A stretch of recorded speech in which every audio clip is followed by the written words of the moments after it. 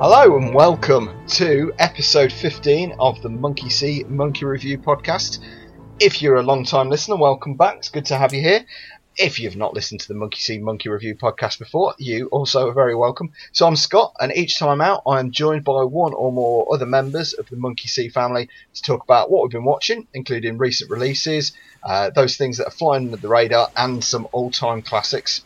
We also talk about the ever-shifting landscape of film and, on occasion, defend maligned, overlooked or underappreciated movies, as we did in the last episode with the Pirates of the Caribbean movies, as well as our regular pitch battles and our always expanding Tracks of the Trade Spotify movie score playlist. Joining me this week is the magical Christopher Commander.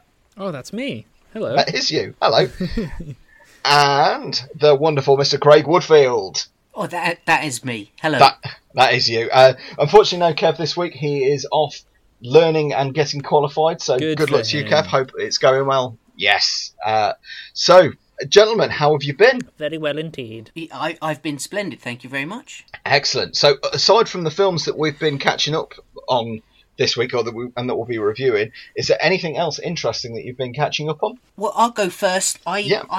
This week I have kind of left the online streaming, other than the things that I've been reviewing, and I've been organising my to-watch Blu-rays. So I've got a pile of Blu-rays. This was introduced to me, I think, by you, Scott, as an idea of putting the next 5 that I want to watch.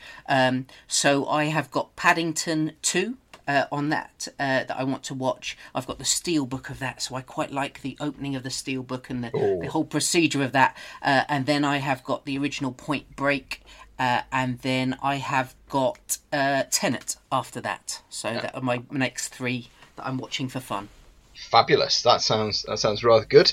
I'm still updating my rolling to watch list on my DVDs. Although this week I am going to be taking a punt on Sean Penn's Into the Wild. I've had it recommended to me, so I'll report back at the next episode and tell you what I think of that, starring Emile Hirsch. I've heard excellent things about it, so hopefully sometime in the next couple of weeks that will be on my radar. I'm also looking forward to getting back and checking out Sicario 2, because I remember seeing it at the cinema, but it's been so long since I watched it, and I rewatched the first, which is just an absolutely cracking film. And so, I'm looking forward to going back. Do enjoy a bit of Benicio del Toro and a bit of Josh Brolin, so looking forward to that. How about you, Chris? It's nice having something, again, we talked about last time with WandaVision, when we chatted about that. It's nice having something every week to sort of come back to. So I'm in Falcon and the Winter Soldier, and also I've just started, it's only 3 episodes, I've just started David Tennant's Des that was on ITV.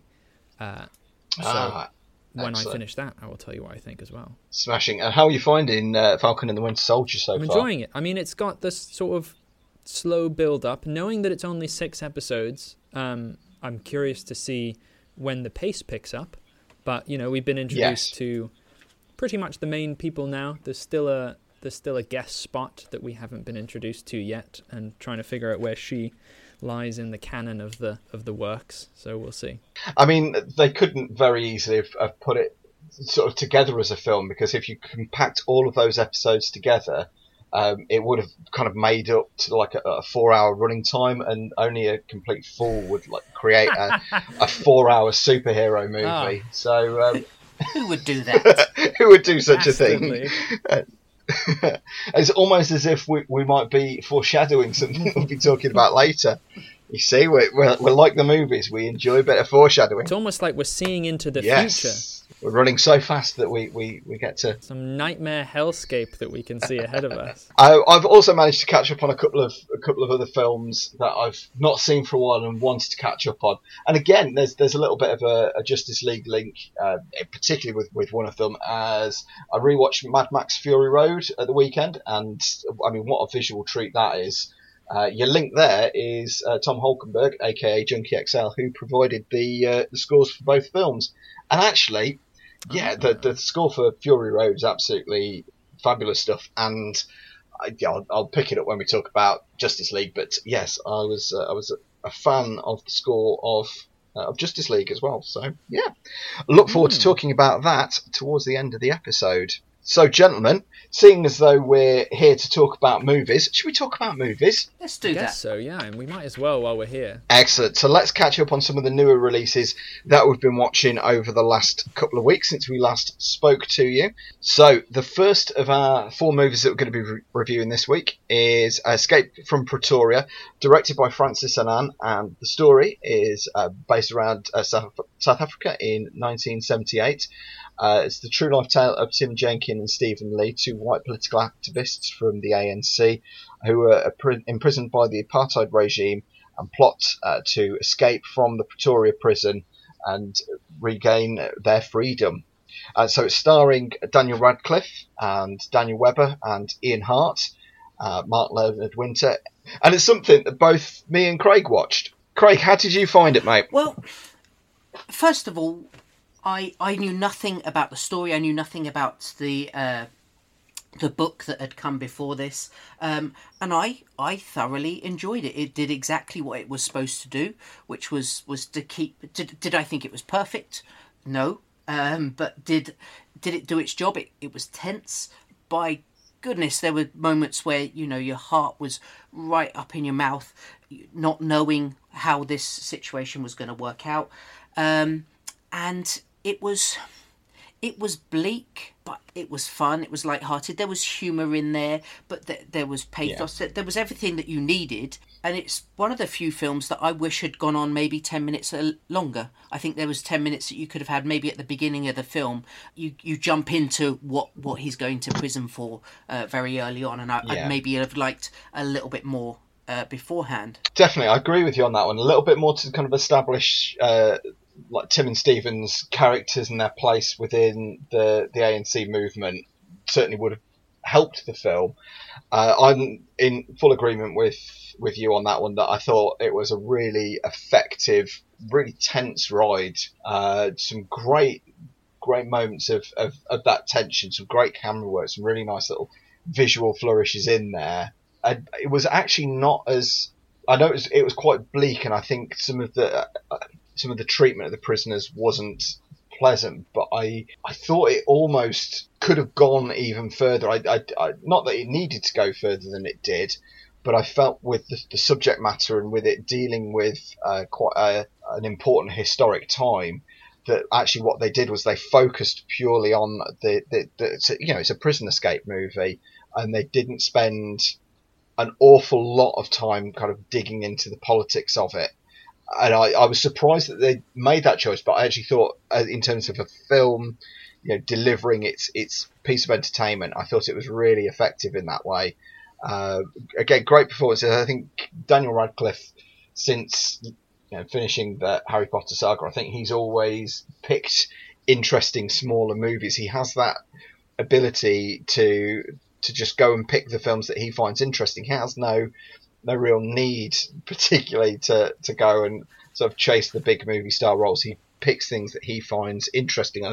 I thought he gave good South African accent. I thought it was well played all around the cast. I thought it was quite nice that it had Professor Quirrell being nice to Harry for once, with Ian Hart as always kind of the father figure of the prison. But yeah, just some of those moments of tension, like you say, they established the stakes quite early on for what it could mean to the prisoners to get caught. So these moments of tension and the moments of that they ride their luck to certain very much so, yeah. In some moments, and the tension that they generate it's so well done. Yeah, absolutely. And the thing that I really enjoyed was that they made this a formidable place to be, obviously in prison in Pretoria, but their lives were very much at stake with the guy up the top and so on. But they didn't. The guards were human. They weren't sort of evil henchmen. They weren't likable by any stretch of the imagination, but they weren't made to be these people that loathed everybody, and I quite like that. And it's but then on the flip side, I didn't think that the prison felt as claustrophobic as a lot of other prisons do. It felt quite that there was freedom to move around, perhaps more than. I've not been to prison myself, but I imagine it to be quite a claustrophobic experience, and I probably won't, for research sake, look to go to prison. But I perhaps felt there could have been a bit more claustrophobic feeling to certain scenes. Yeah, I felt there was a certain oppressiveness to it, but like you say, they managed to get away with quite a lot, actually. Absolutely. That it almost felt quite sparsely guarded at times, but then there were obviously other stakes that were established within kind of the rules of the prison. So it was very effective. If you're looking for a piece of Saturday night entertainment that's kind of thrilling and, like you say, has some humour, has a lot of pathos. Particularly, there's the sequence with the Leonard character played by Mark Leonard Winter, with him and his son. They don't drop many of these sort of character building moments in throughout the film. It's all pace, it's all on getting to the end game essentially, but when they do drop these moments of sort of humanity in it, particularly at this moment where he gets 30 minutes with his son a month, it was so beautifully played and you really felt the pain in it, so that there were really, really nice moments within that. So yeah, it was just a good, strong piece of Saturday night entertainment. Probably not as heavy as I was expecting it to be, given the subject matter. Absolutely. Not that it was light, but it had the right balance to be enjoyable while still maintaining that tension and that stressfulness that a prison break movie needs. Yeah, absolutely. And it was my last point is as well, they've even gone to the trouble of giving it a tagline which movies don't always get now, and it is survival is the key, which I think is absolutely wonderful. It's got everything about that I love about taglines right in there, so well done to them. Absolutely. So if you're looking for a bit of entertaining, thrilling movie goodness, can't recommend Escape from Pretoria enough. It's just, as Craig said, it's not a perfect film, but it is just a really nice bit of entertainment. So Craig, we're going to stick with you, my good man. You managed to get your eyes on Cherry, so the first post-Avengers Endgame directorial effort from the Russo brothers. I did indeed, yes. I picked up Cherry. It was on Apple TV Plus, and like you say, it was the Russo brothers, and we've got Tom Holland and Kira Bravo, and essentially what you're doing is you're looking at a man's life in 3 acts, from teen angst to war movie to struggle with drugs, and it's him trying to find his place in the world. And we've got Tom Holland as Cherry, who, although everybody refers to him as Cherry because he's the title character, he's not actually ever referred to as Cherry or by a name. It's what we've got here essentially is, like I say, 3 acts of a man's life with a prologue and an epilogue. It's a man, a boy, trying to find his place in the world and really, really struggling. The first thing I have to say is Tom Holland's performance in this, along with Kira Bravo as Emily, were wonderful. You could easily have gone soppy for the teen aspect of it. You could have gone OTT for the war movie, and it doesn't do that. It doesn't he never goes too far with it. And that's not something that everybody involved in this movie, some people do go over and above what they should perhaps be doing when it comes to making movies. But we'll talk about that in just a few minutes. There's also a standout performance for me as his best friend James by Forrest Goodluck, who was wonderfully understated as this kind of best friend, could be a negative influence, could be a positive influence, and he changes roles throughout it, and he does it so well. And he plays James as a man who really needs a lot of love and support, and my heart went out to him as a character. The film itself, for me, it's clunky. It doesn't move seamlessly between those. It very much almost is 3 separate movies that happen to have Tom Holland as the same character in all 3 of them. It's attempts at satire, and it tries a couple of times, and you pick up on it quite early on that there's satire, and you go, okay, this is what they're saying about young love, or about war, or about the loss of human life. But then they start to maybe flick you on the ear with satire in the first one, and then it's a slap round the face in the second, and then it's a punch to the stomach for the third, and it just feels clunky, over the top, and a bit ham-handed when it comes to the satire. And with the tone of the film as well, the tone changes a lot. And considering you know where the movie's going to go, there's no prizes for knowing that his life is going to take a downward spiral. It tonally just doesn't feel right. It doesn't feel like one film. One last negative before I come up with a positive is that there's quite a nasty tone to not to some characters. There's a nasty tone to the world, and it's like the Russo brothers are doing their best to say, isn't the world a bad place for? Yeah. And it's not saying at the moment. It's saying for young people, but it's not offering us, any sort of glimmer of hope or what this person has done wrong, what the steps that they're not trying to educate. They just seem to have a bleak outlook, very much like perhaps some, Michael Bay films, you could argue, have the same sort of pessimistic outlook on life. That being said, would I recommend this film? If you're in the right place at the right time to watch something that has got stellar performances, I would recommend it. If you want to see something that is divisive, that can use humour really, really well, and the Russo brothers' use of visual humour in this, and it's usually happening behind a character, so without them sort of interacting with it, is very, very good. It just doesn't flow for me as a film. Would it be something I watch again? Only if I was to watch it with somebody else, like yourself, Scott, that, to get your view on it, to see what your take is on it, rather I wouldn't sit down as an entertainment 2 hours, 10 minutes to watch it again.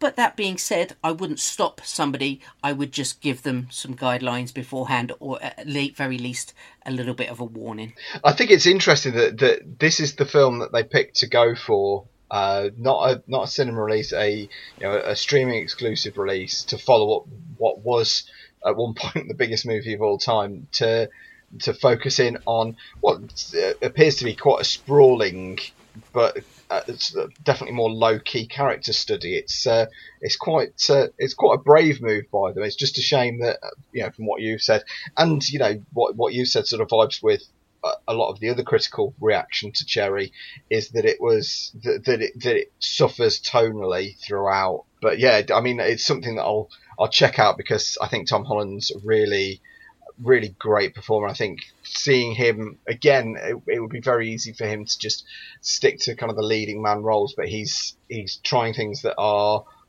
a little bit more challenging, like this and like The Devil All the Time.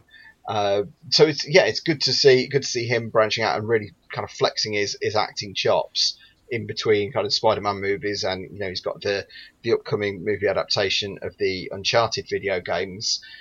Certainly looking forward to checking him out and seeing how he fares in something like this. So yeah, thank you very much, Craig. And as Craig says, that is available on Apple TV Plus now. So for the third of our 4 movies this week, we're moving on to Now TV for one of the Sky exclusives, released last weekend. It's called Creation Stories, directed by actor turned director Nick Moran, and starring Ewan Bremner. It tells the story of Alan McGee, the renegade head of Creation Records, and his story from youth to basically signing one of the biggest bands in the world, and his involvement later on in getting involved in politics.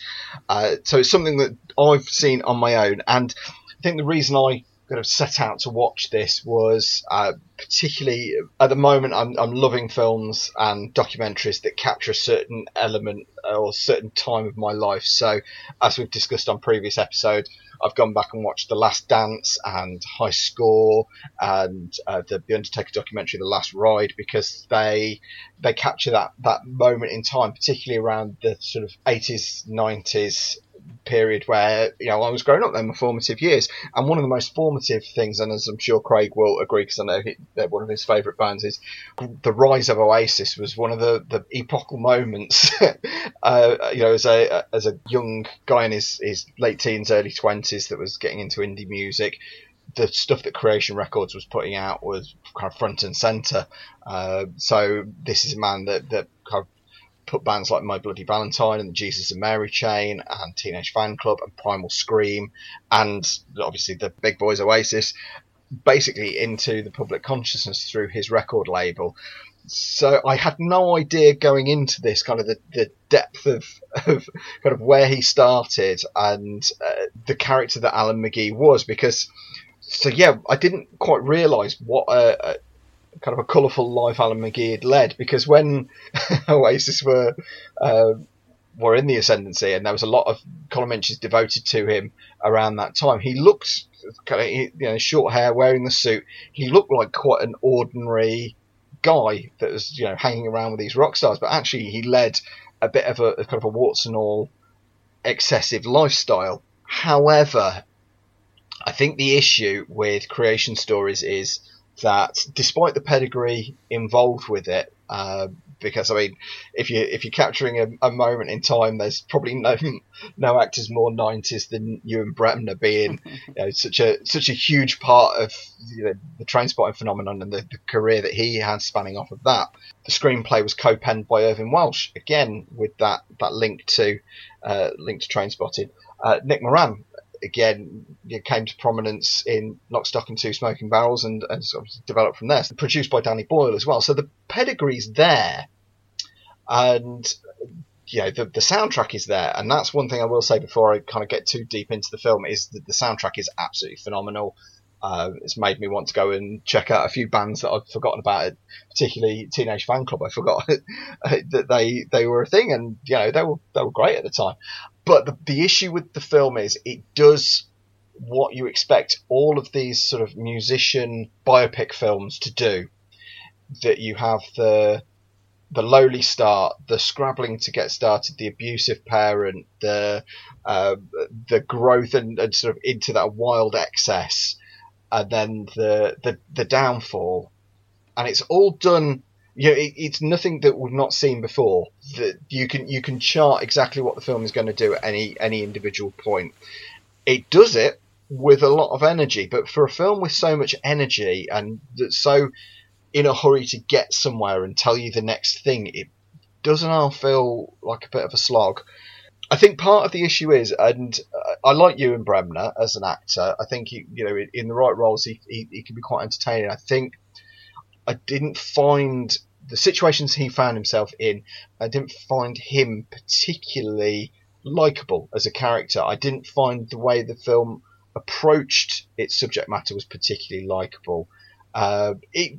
It's light-hearted. It does try to be funny. It's not too serious and too heavy.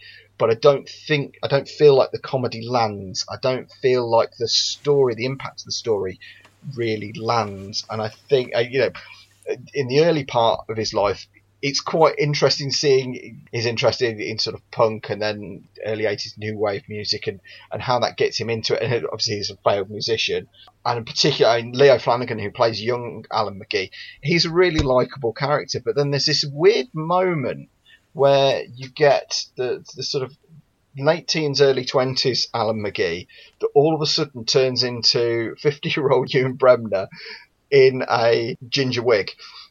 It's a little bit jarring, and you don't really, again, get a real handle on the character.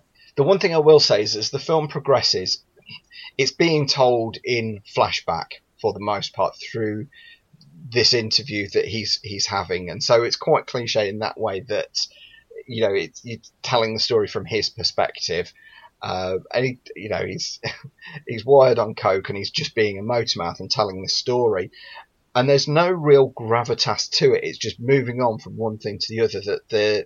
And it isn't until late on in the film that it almost saves the experience a little bit. But I'm I'm probably going to spoil my judgment on it by saying it doesn't save the experience. It gets close to when you get this real moment of passion and clarity out of the Alan McGee character after everything he's gone through, that you suddenly, at that moment, you get why he is like he is, and why he does what he does, and why he's so passionate about it, and why he just went through everything just like a bull at a gate. And it's a real moment of passion and clarity. It's a great performance, and at that moment, you almost wish that you had more of that heart in the film. That it feels like a lot of flash, not a lot of likability, and just lacking that real heartbeat that gets you invested in the characters. So when they do have that moment fall, although the thing that prefaces that moment's fall is a really nice sort of out of character cameo by Jason Isaacs, who turns up, has his moment, and then disappears for the rest of the film again. Again, not as funny as it thinks it probably is, but and you know me, I don't like to be negative. But there are things about the films that is positive, but just on this occasion, I found it a real disappointment for me. It's that moment in time that you kind of want to feel that moment and that connection to, and I never got that. It never sort of landed in that way for me, unfortunately. So yeah, it's a bit of a shame. I mean, by all means, if it's a period of history that you're interested in, and it's the music that you loved, give it a go. You might find, because I mean, I'm erring on the lower side of rating this film. I've seen some quite positive reactions to it, and you might enjoy it. You might get something out of it, but for me, it really fell short, and I was really disappointed, which is unusual for me to come on this podcast and say I'm actually disappointed about. So the use of music then, do they have bands playing the music as he's signing them, or is it as background music? They've got creation music artists. There's a bit of both. So what they do is all of the musicians and the characters are literally everybody right the way through, from Bobby Gillespie and Andrew Innes from Primal Scream, who were two of his closest friends growing up. They're played by two actors. You've got the actors playing Oasis as well, although they actually use the creation artist's music for those live sequences. So when he discovers Oasis at King Tut's, they're using a live version of Rock and Roll Star. Okay. So the actual music is in there, and the actual music's absolutely fantastic. Some of the use of it at some points is a little bit on the nose, but when you're using some great tracks in there, it's kind of worthwhile listening to. It kind of tells that story with the creation artists in there, but they're all slightly weird doppelgangers, so it takes you out of the movie a little bit.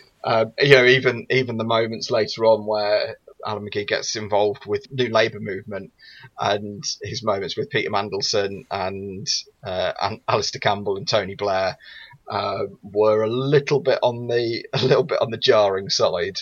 I guess because you're in this period of history where we know these people, they're very recognisable. So to see them recreated on screen, sometimes it's done really well. Sometimes it just feels a little bit jarring. I think on this occasion, some of it does feel a little bit jarring. So, gentlemen, as I sort of said, part of the reason I kind of gravitated towards creation stories is it was that moment in time, and sometimes you get that film that does that takes you back to a moment in your life where you go, oh, you know what, that I remember that was a great moment for me. Do you have any particular films that are your go-tos for that? I have two. And following on from creation stories, mine first and foremost would have to be Supersonic, which is the sort of first year and a half, almost 2 years of Oasis's career right up till Nebworth, which was kind of seen as the pinnacle. And for me, it's pitched, it gives everything, the feelings that I felt being at a gig, the excitement of being part of knowing this new band, everything, and I can watch it any time, and it's like watching going to a gig again. All the excitement is there, the enthusiasm, the kind of the energy, which I mean I absolutely love. And the second one, for very different reasons, would be Senna. Yes, Senna is one of my, if not my favourite documentary of all time. My dad and I used to watch Formula One together, and I don't think I ever noticed at the time, but when Ayrton Senna wasn't there anymore, I didn't watch Formula One, and my dad didn't really either. We'd kind of lost something with Ayrton Senna, and I'd never really realised that. I just thought I'd not... I'd grown out of watching it, and it wasn't until I watched Senna and I bought a copy for my dad that it hits me so emotionally every single time. It never fails to hit, and I get infuriated at Alain Prost. I get infuriated at the governing body, because there's no way you can stop what is about to happen. So for those two, just transport me back to two very different times, for very, very different feelings, I suppose. Yeah, Senna, I'll agree with you there. It's a hell of a film. If you've not seen Senna, so it's directed by Asif Kapadia, and I'll pick up another one of his films after Chris has spoken. But with Senna, you don't have to be passionately into Formula One to really kind of get the story and to really be carried along with it. I'm not a big Formula One fan, but I remember Ayrton Senna's passing so clearly.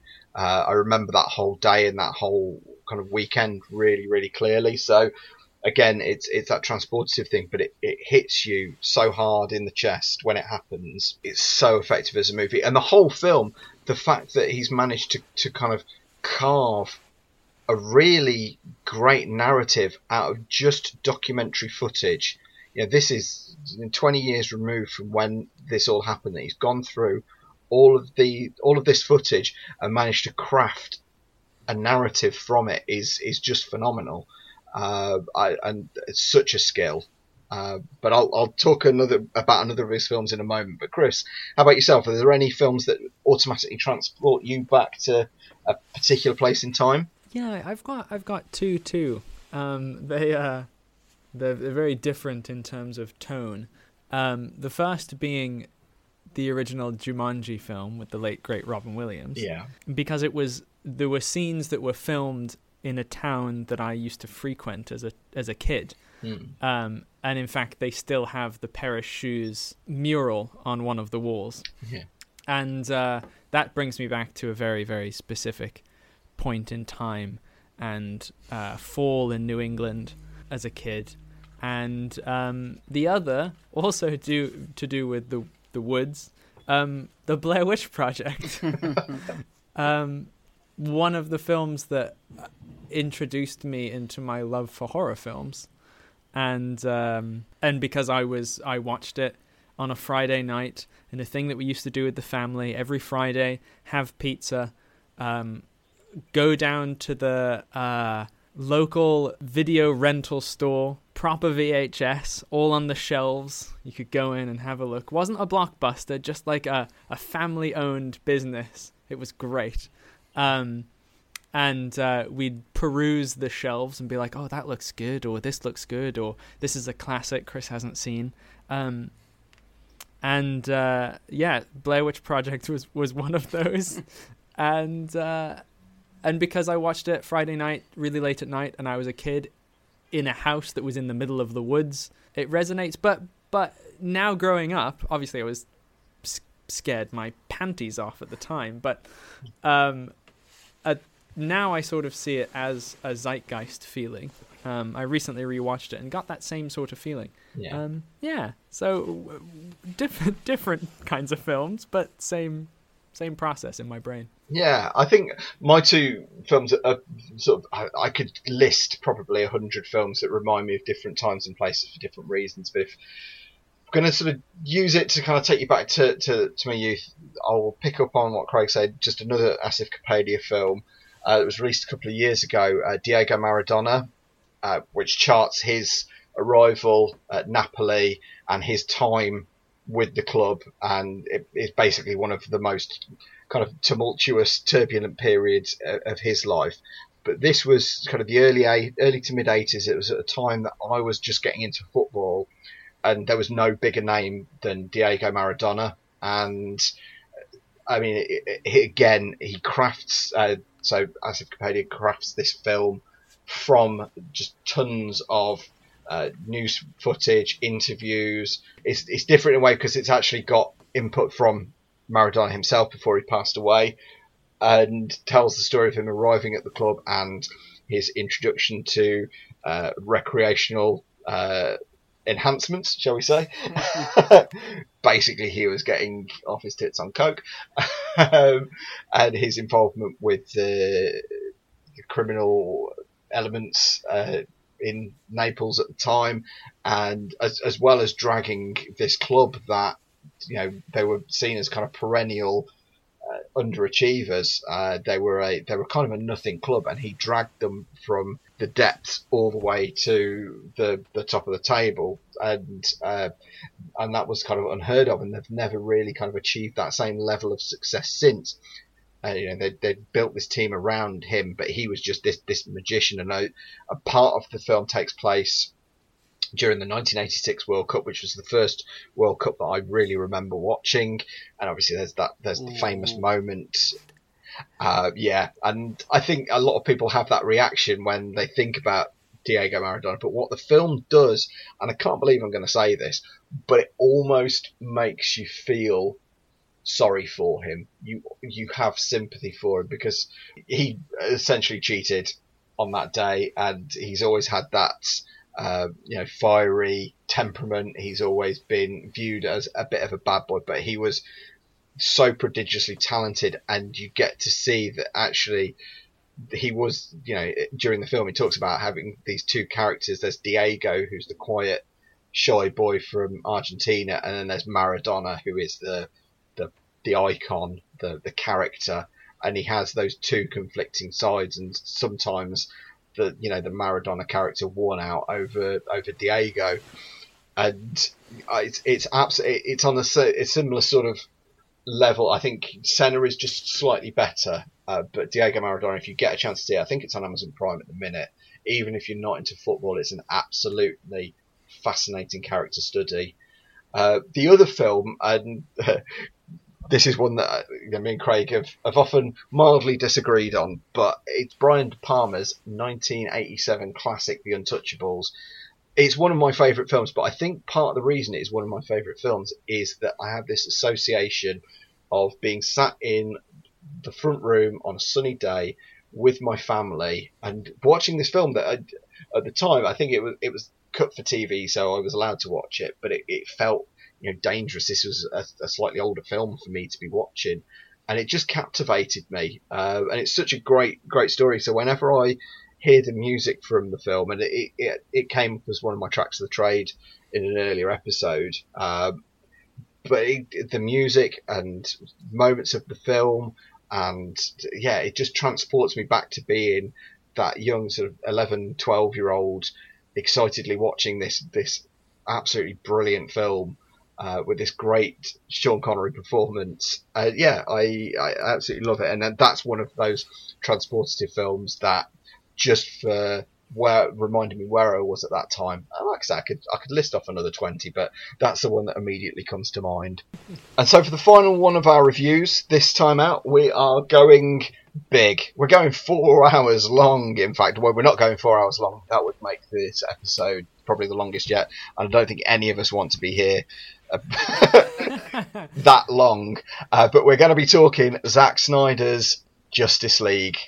So myself and Chris have both checked this out. What a storied history. I mean, we've covered this on the podcast before, but now it's out there, it's in the world. It's an actual thing, and I'm really fascinated to know, particularly I know you're a big comic book movies fan, Chris, sure. And we've discussed this at length previously. How did you find Zack Snyder's Justice League? I enjoyed it. You know what? I think that's as subverting my expectations as I thought it was going to be. We talked about this before, of like how how much rescuing can you do? Mm. And this subverted my expectations. It was long, sure, but I enjoyed it. I was okay with it being 4 hours because I am not as so much of a DC lover as I am a Marvel lover. Mm. Growing up with Spider-Man and him being my idol and all of that jazz. But I do love my DC universe as well. And if, for instance, there was a 4-hour version of Harry Potter, I would demand that.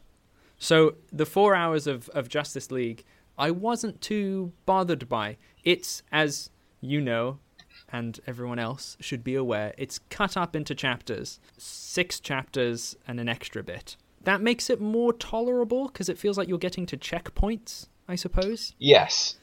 Yeah, I think that's because the original idea was to carve it down into a mini-series. Right. And that's partially why the chapters exist. But then they made the decision to put it out in this 4-hour cut. I'm going to agree with you, Chris, that I thought it was good. I think we can both say, for the listeners out there, that we agree that it is a better representation of what the DCU could be. Yes. Versus what the 2017 version was. In full disclosure from me, I didn't hate the original Justice League. I had a time with it. It was what it was. I didn't hate it either. I just came out knowing it was a mess. Yes. Yeah. I think that's a very good way of putting it. I was, like you, not entirely sure how it was going to pan out, how it was going to go, how it was going to how they were going to change it significantly enough that it's essentially the same film. It follows the same beats, but actually it expands on the story. The character motivations actually make sense now. There are moments where it does feel interminably long, but then I chose to sit and watch it in one sitting. There are moments that actually I sat there going, this is really good. This bit was done well. There are character performances in there that I think clunk. There are character performances in there that I think are quite good. There are action sequences that I think that looks really cool. There are action sequences that I think that looked a bit pants, and or that was overdone. I think if you'd have played the whole film at normal speed and cut out the slow-mo, it probably would have been an hour shorter. But there are a lot of slow motion bits. Yeah, some of them are great, and some of them just feel like get on with it a little bit. I mean, the one that sticks out as being actual story driven and useful in a way is Barry Allen's bit. Yes. When he's getting a job, or going to be getting a job, looking after some puppies. Yeah. Again, we're not trying to ruin it. Yeah. But that is one moment that I thought was story driven. It had a little bit of humor that pays off at the end, which I also thought was nice. It wasn't just Barry Allen being silly for no reason. Yeah. I do find Ezra Miller? Yeah. I do find his Barry Allen a little obnoxious. Yeah, but he's responsible for some of the more entertaining bits in the film as well. I find that, I think. True, it could be. Yeah. Although the moment you're referring to in my notes, I referred to that moment as Barry Allen's floating sausage. Good. As it should be described from now on for all eternity. for the unsubtle overtones of, oh, this is quite a pretty girl. Oh, by the way, here's a floating sausage. That's. Yeah.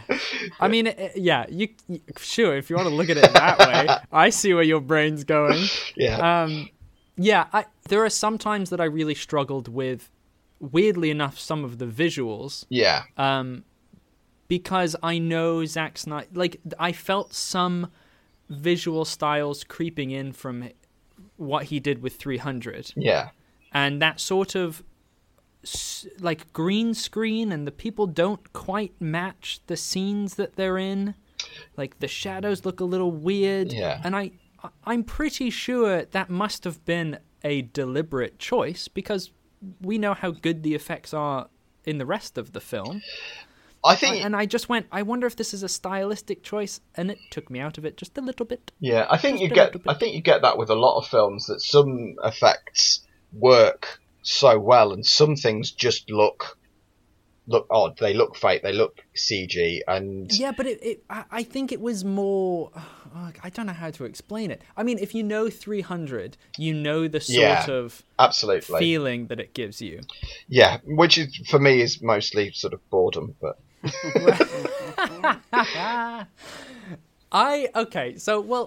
There were a couple things in it that there's a few very good videos online that you can look up of comparisons of the same scenes that appeared in both. Yes. And those are quite interesting to look at, see how they were extended, see what was changed. That being said, some of the stuff in this new Justice League version felt just a bit too, I'm doing a dramatic line. There was one moment in it where Wonder Woman says, I'm not owned by anyone. And it felt so forced. Yeah. It was nothing to do with that. Steppenwolf was just being him, and she was like, I'm not owned by anyone. And you're like, do you need that? Do you need that? I think there is an element of everything and the kitchen sink twice with it. Yeah, I know what you mean. Yeah. I think a lot's been made of this kind of the 4-hour cut, but essentially what we've got is this is the director's cut that would turn up on the DVD 2 years after the film. So like Ridley Scott did with Kingdom of Heaven, like he's done ad infinitum with Blade Runner, we get director's cuts of films. And I think it's nice that he's had the chance to be able to do that, and I think he's crafted a better film from it. I do think there's issues with the story that if it took 4 hours to tell that story coherently, is that an issue? Is that an issue with the story? Would we have got a palatable 3-hour cinema version, like we had a palatable 3-hour Avengers? I don't want to kind of invoke the name of the competition, but that was a cohesive film. No, I think both universes can live. Yeah, the fandoms are a little rough sometimes, but they can live in our world together. Yeah, stop being so. Absolutely, yeah, absolutely. Just stop. And I think one of the things. I mean, I as I've said before, I just want good films, and I think this was a better film. I think it was a good film, and actually, although the sheer weight of the whole restore the Snyderverse hashtags online, I think people are going over the top about what is essentially a good film. It's the best part of 3 flawed films. So you've got a good start with a flawed ending with Man of Steel. You've got you rewatched it recently, just not a great film with Batman versus Superman. And now you've got a better version of the Justice League film. I don't know if I think it's the best film in the DC universe. I think if you put it in the canon of superhero films of all time, I think it's in the upper middle. I still think the Teen Titans Go version of Cyborg is my favourite. but yeah, it's a better film. But I think people are losing their minds over something that is just a good film. Although I really want to pick up on what you said about the Harry Potter thing. And I guess where I understand that reaction is that part of the reason I like the Deathly Hallows films is you're getting to spend more time with the characters, and it feels more like the book, which I really like all the books. It felt like the book on film, and it gave the story time to breathe. Some people found it boring. I just liked having more time with these characters and feeling like that. And so I guess in a way that's where I sort of see this, where those that are passionate about it are getting that fandom. They just enjoy more time with it.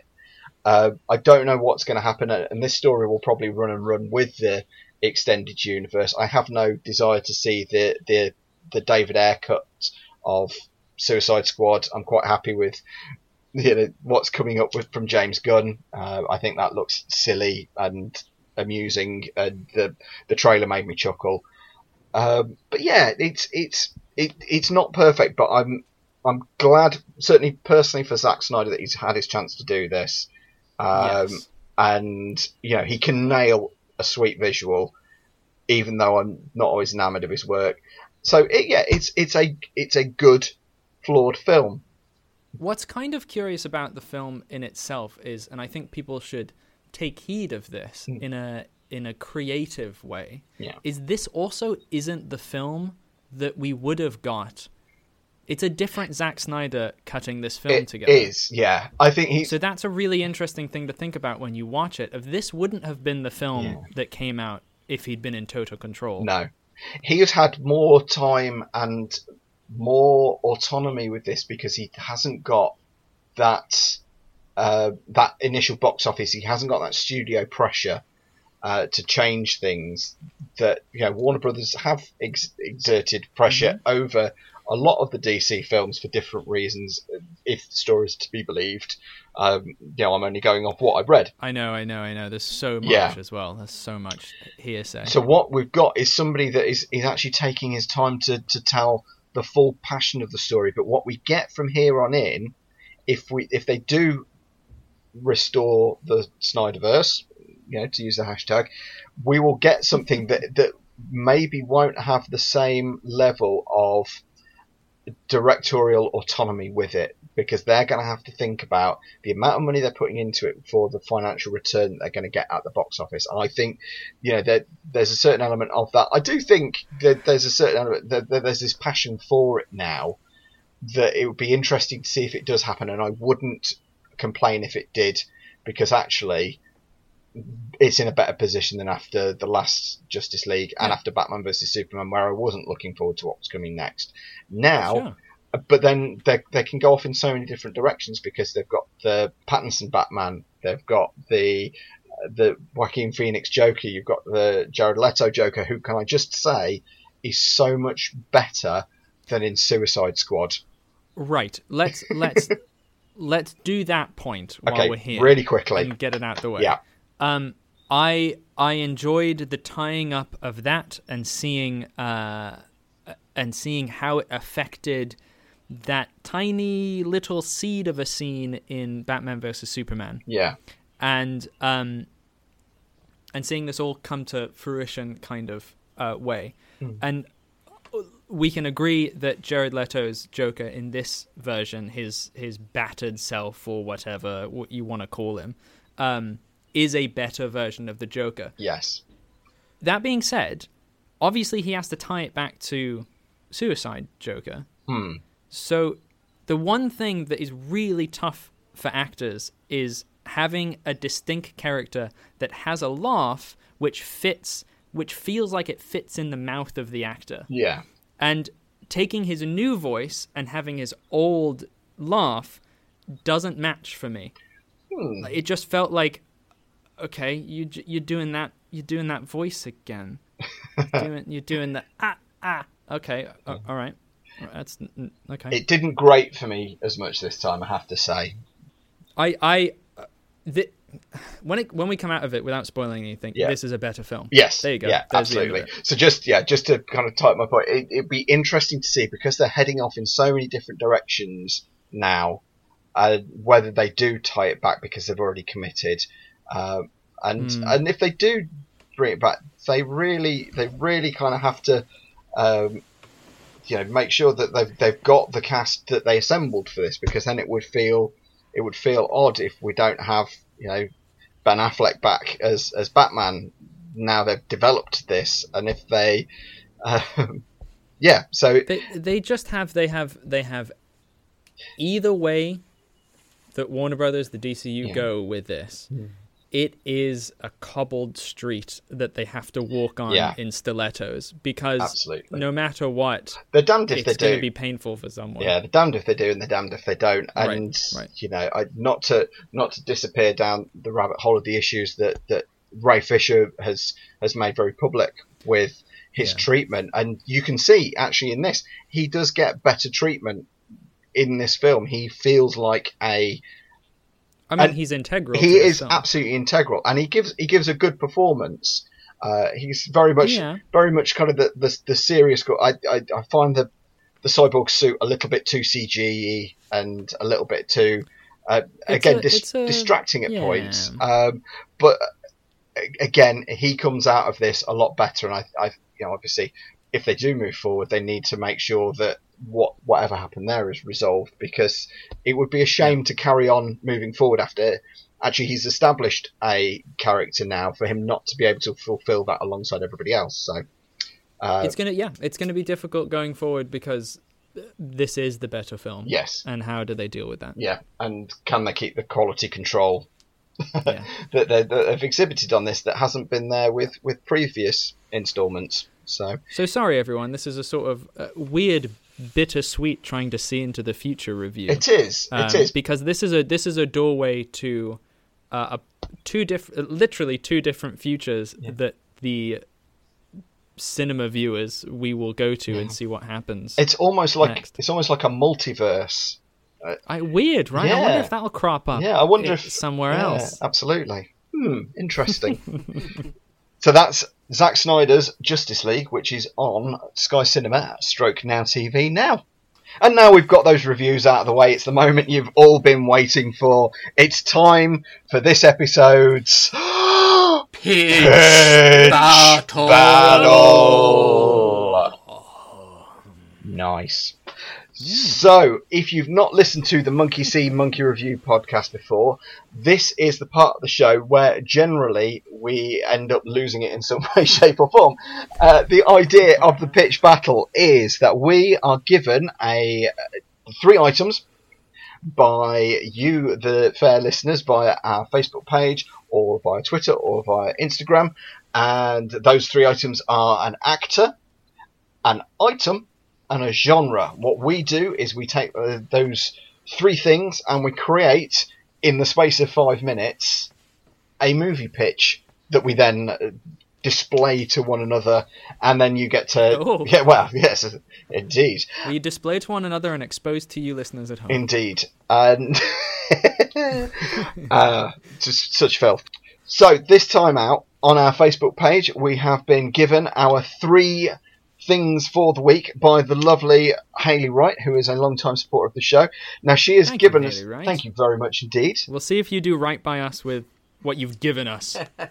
Do you see? Even a pun. Brilliant. And so this time out, Hayley provided us with an actor, an item, and a genre, but I've taken the liberty with the genre because she's given us Clint Eastwood as the actor. Nice. The item is a Fabergé egg. Although the genre she gave us, which was horror. Although we did horror just 2 episodes ago. So, knowing Hayley and knowing she enjoys a Western, I've taken the liberty of changing our genre this week to Western. So, gentlemen, now is your opportunity to do your very own Clint Eastwood Western. Yes. How exciting is that? Very exciting. So, gentlemen, are your pens ready? Pens are ready. Yes, I have a pencil, but yes. My virtual pen is ready. Writing implements ready? Yes. Yes. Excellent. So we will have 5 minutes, but for you, fair listeners, we'll be back in 2 seconds. Right, gentlemen, pens down. And so it's time to present our pitches. We scientifically decided the order before we came back on the air, basically by Chris saying, you 2 go first, I don't want to go first. So I think it's me leading off. I believe so. Yes, it is. Okay.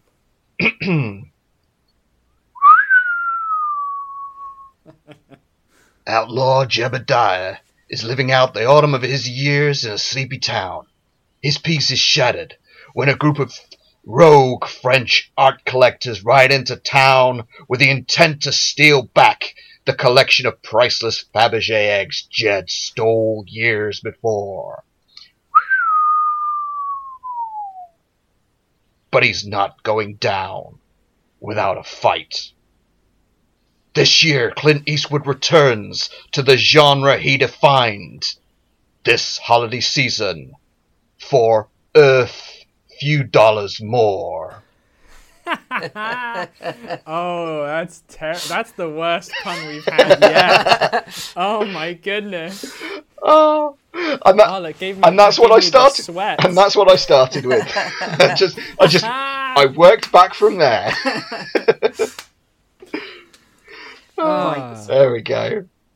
That means I've got to have a go now, doesn't it? Yes, it does. Okay. A relic of a golden age. A long-forgotten treasure. Massively expensive. May I present to you Clint Eastwood. No, you bloody idiot. Sorry. A Fabergé egg. Can our hero guard the priceless artifact from the looters? This Dust Bowl summer, Clint Eastwood must guide the Great Western Express. Oh, that's a good one. Brilliant. That's a good one. Well done. I've realised that our films are all the same. All right. Yeah.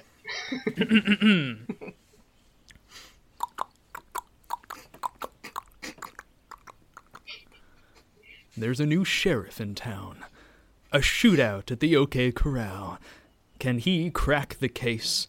A town ravished by thieves after century-old treasure buried deep beneath the sheriff's office. 300 Fabergé eggs. This town ain't big enough for the both of us. Clint Eastwood in Yokels of the West.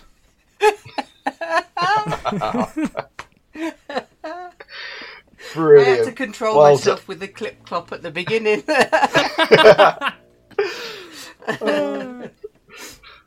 We did it, everyone. We did it. Chris's sound effects, they're always a highlight. They are spot on. Excellent. So if you enjoyed that, make sure you sound off on our social media. Tell us who you think won and who the best egg pun was. And you can also give me a sympathy like as well. So thank you for that, Hayley. That was a fun one. I enjoyed that. Yes. And so that brings us to the final section of the show. It's our regular Tracks of the Trade movie score playlist. So the idea behind Tracks of the Trade is we are developing our very own Spotify playlist of pieces of movie score music that we know and love. Basically with the idea that it gives you an introduction into something that you might find interesting or exciting, or a piece of music that you may fall in love with. So the idea is each week we present our own contributions to the playlist. So without any further ado, it's time to give you our submissions for the week. Who would like to go first, gentlemen? I'll happily go first. Fantastic, Craig. So it's quite rare for me to buy a soundtrack without having seen the film first. I think the first one that I ever did was Total Recall, and then Star Wars Episode 1, and then I believe this to be my third, and it's from the film Hannah. And I picked it up purely because of the Chemical Brothers, and I absolutely love the Chemical Brothers. One of the first albums I ever got of theirs was given to me by Scott, in fact, when we were back at university, and this is a track called The Devil's in the Beats. I absolutely love it. It's everything that I love about it. It's bright, it's upbeat, it makes me want to move, and it's not necessarily everything that I want in a score, okay, but as artists, the Chemical Brothers very, very rarely miss, and I really, really love this. Track 13 on the soundtrack, The Devil's in the Beats. Brilliant. Yes, I remember buying you that CD. Yes, Surrender, wasn't it, I believe? Yeah. I think it was, yeah. And confession time, I listened to it on the train all the way down before giving it to you. And it was a great album. It was. Fantastic. So for my submission for the Tracks of the Trade playlist this week, I did say last week I was going in on a Zimmer double bill for films that I'm not particularly a big fan of, because I think his scores can lift films and actually sometimes be the best things about the film. So I've gone for it's quite a famous track. It's one that he performs on his stadium tours. It's called Chevalier de Sangreal, and it's from the Da Vinci Code. And it's just a really epic piece of beautiful music. It's one that, you know, particularly if you get your headphones in and just switch off from everything for a few minutes and just let it wash over you, it's beautiful. And, you know, as you know by now, I like sharing my love of films with my little girl, and this is no exception, that I like sharing pieces of movie score music with her and getting her opinion. I played her the live version of this that's on Spotify, and when it finished, she just said that, you know, it had given her goosebumps, which is fantastic. That you know, a 12-year-old is getting goosebumps from a piece of music like this. So it's something I wanted to share with all of you as well. It's a gorgeous piece of music. So as I say, it's called Chevalier de Sangreal, and it is from the Da Vinci Code soundtrack by the legend that is Mr. Hans Zimmer. Christopher, let's wrap this up. Mine is from one of my favourite films of all time, called About Time, and it is one of the tracks from the soundtrack by Nick Laird-Clowes, and it is the About Time theme, the main theme of the film, and it crops up every now and then, and it's just a gorgeous melody. And if you've seen the film, the song will bring up tears and laughter and all sorts of stuff. So yeah, that's mine, and maybe I'll talk about Time at some point. Now, that's one film that has been on my to-watch list for years, but because of the fact it's a romantic comedy, I always find it quite hard to make myself sit down and watch them. So I can't recommend that film enough. It's possibly my third favourite film of all time. Okay, understood. I tell you what, I will watch it and we'll have a debrief. Yeah. Excellent. So that's 3 really, really strong tracks there. And so what we'll do is, on the episode show notes, I will leave you the link for the Spotify playlist. Just follow that link and follow the playlist and let us know what you think to it. There's a real range of music there, just, you know, from what we've listed today, everything from kind of electronica to big sweeping orchestral scores. I think there's something for everybody on the playlist, so I really hope you'll check it out. Speaking of checking things out, it's the last thing we're going to do for the episode today. It's our little bit of an appeal to you. The first thing is, if you can, and your podcast provider of choice allows you to subscribe, please subscribe to the podcast. It means that, you know, the more people that subscribe, and if they get the opportunity to review as well, the more people that give us positive reviews, it just means we become more visible to other people and gets more people listening to the podcast. And that's really what we do it for. We absolutely love this and we have so much fun doing it. But please, please, please, if you get the opportunity, even if it's just a star rating, you don't necessarily have to leave a review, just, you know, let us know that you're listening and that you're enjoying it. We also have a Twitter feed. We also have an Instagram. We also have a Facebook group, and both myself and Kev regularly update our Letterboxd, which is a movie reviewing and diarising page. So we'll leave you the links for all of those on the episode notes. So when you download your episode, if you scroll to the bottom, that'll take you to the links there. We're also on email, which is msmrpod@gmail.com. If you want to get in touch with us, you are more than welcome to. And so, gentlemen, I've had an absolute blast as always. I hope you have too. Certainly loved it. Yes, it's been a pleasure. Fantastic. Thank you both so much, and thank you, fair listeners. And we'll see you in another couple of weeks for another Monkey See, Monkey Review podcast. But the only thing left for us to do is to say goodbye. Goodbye. Bye. Bye, lovelies.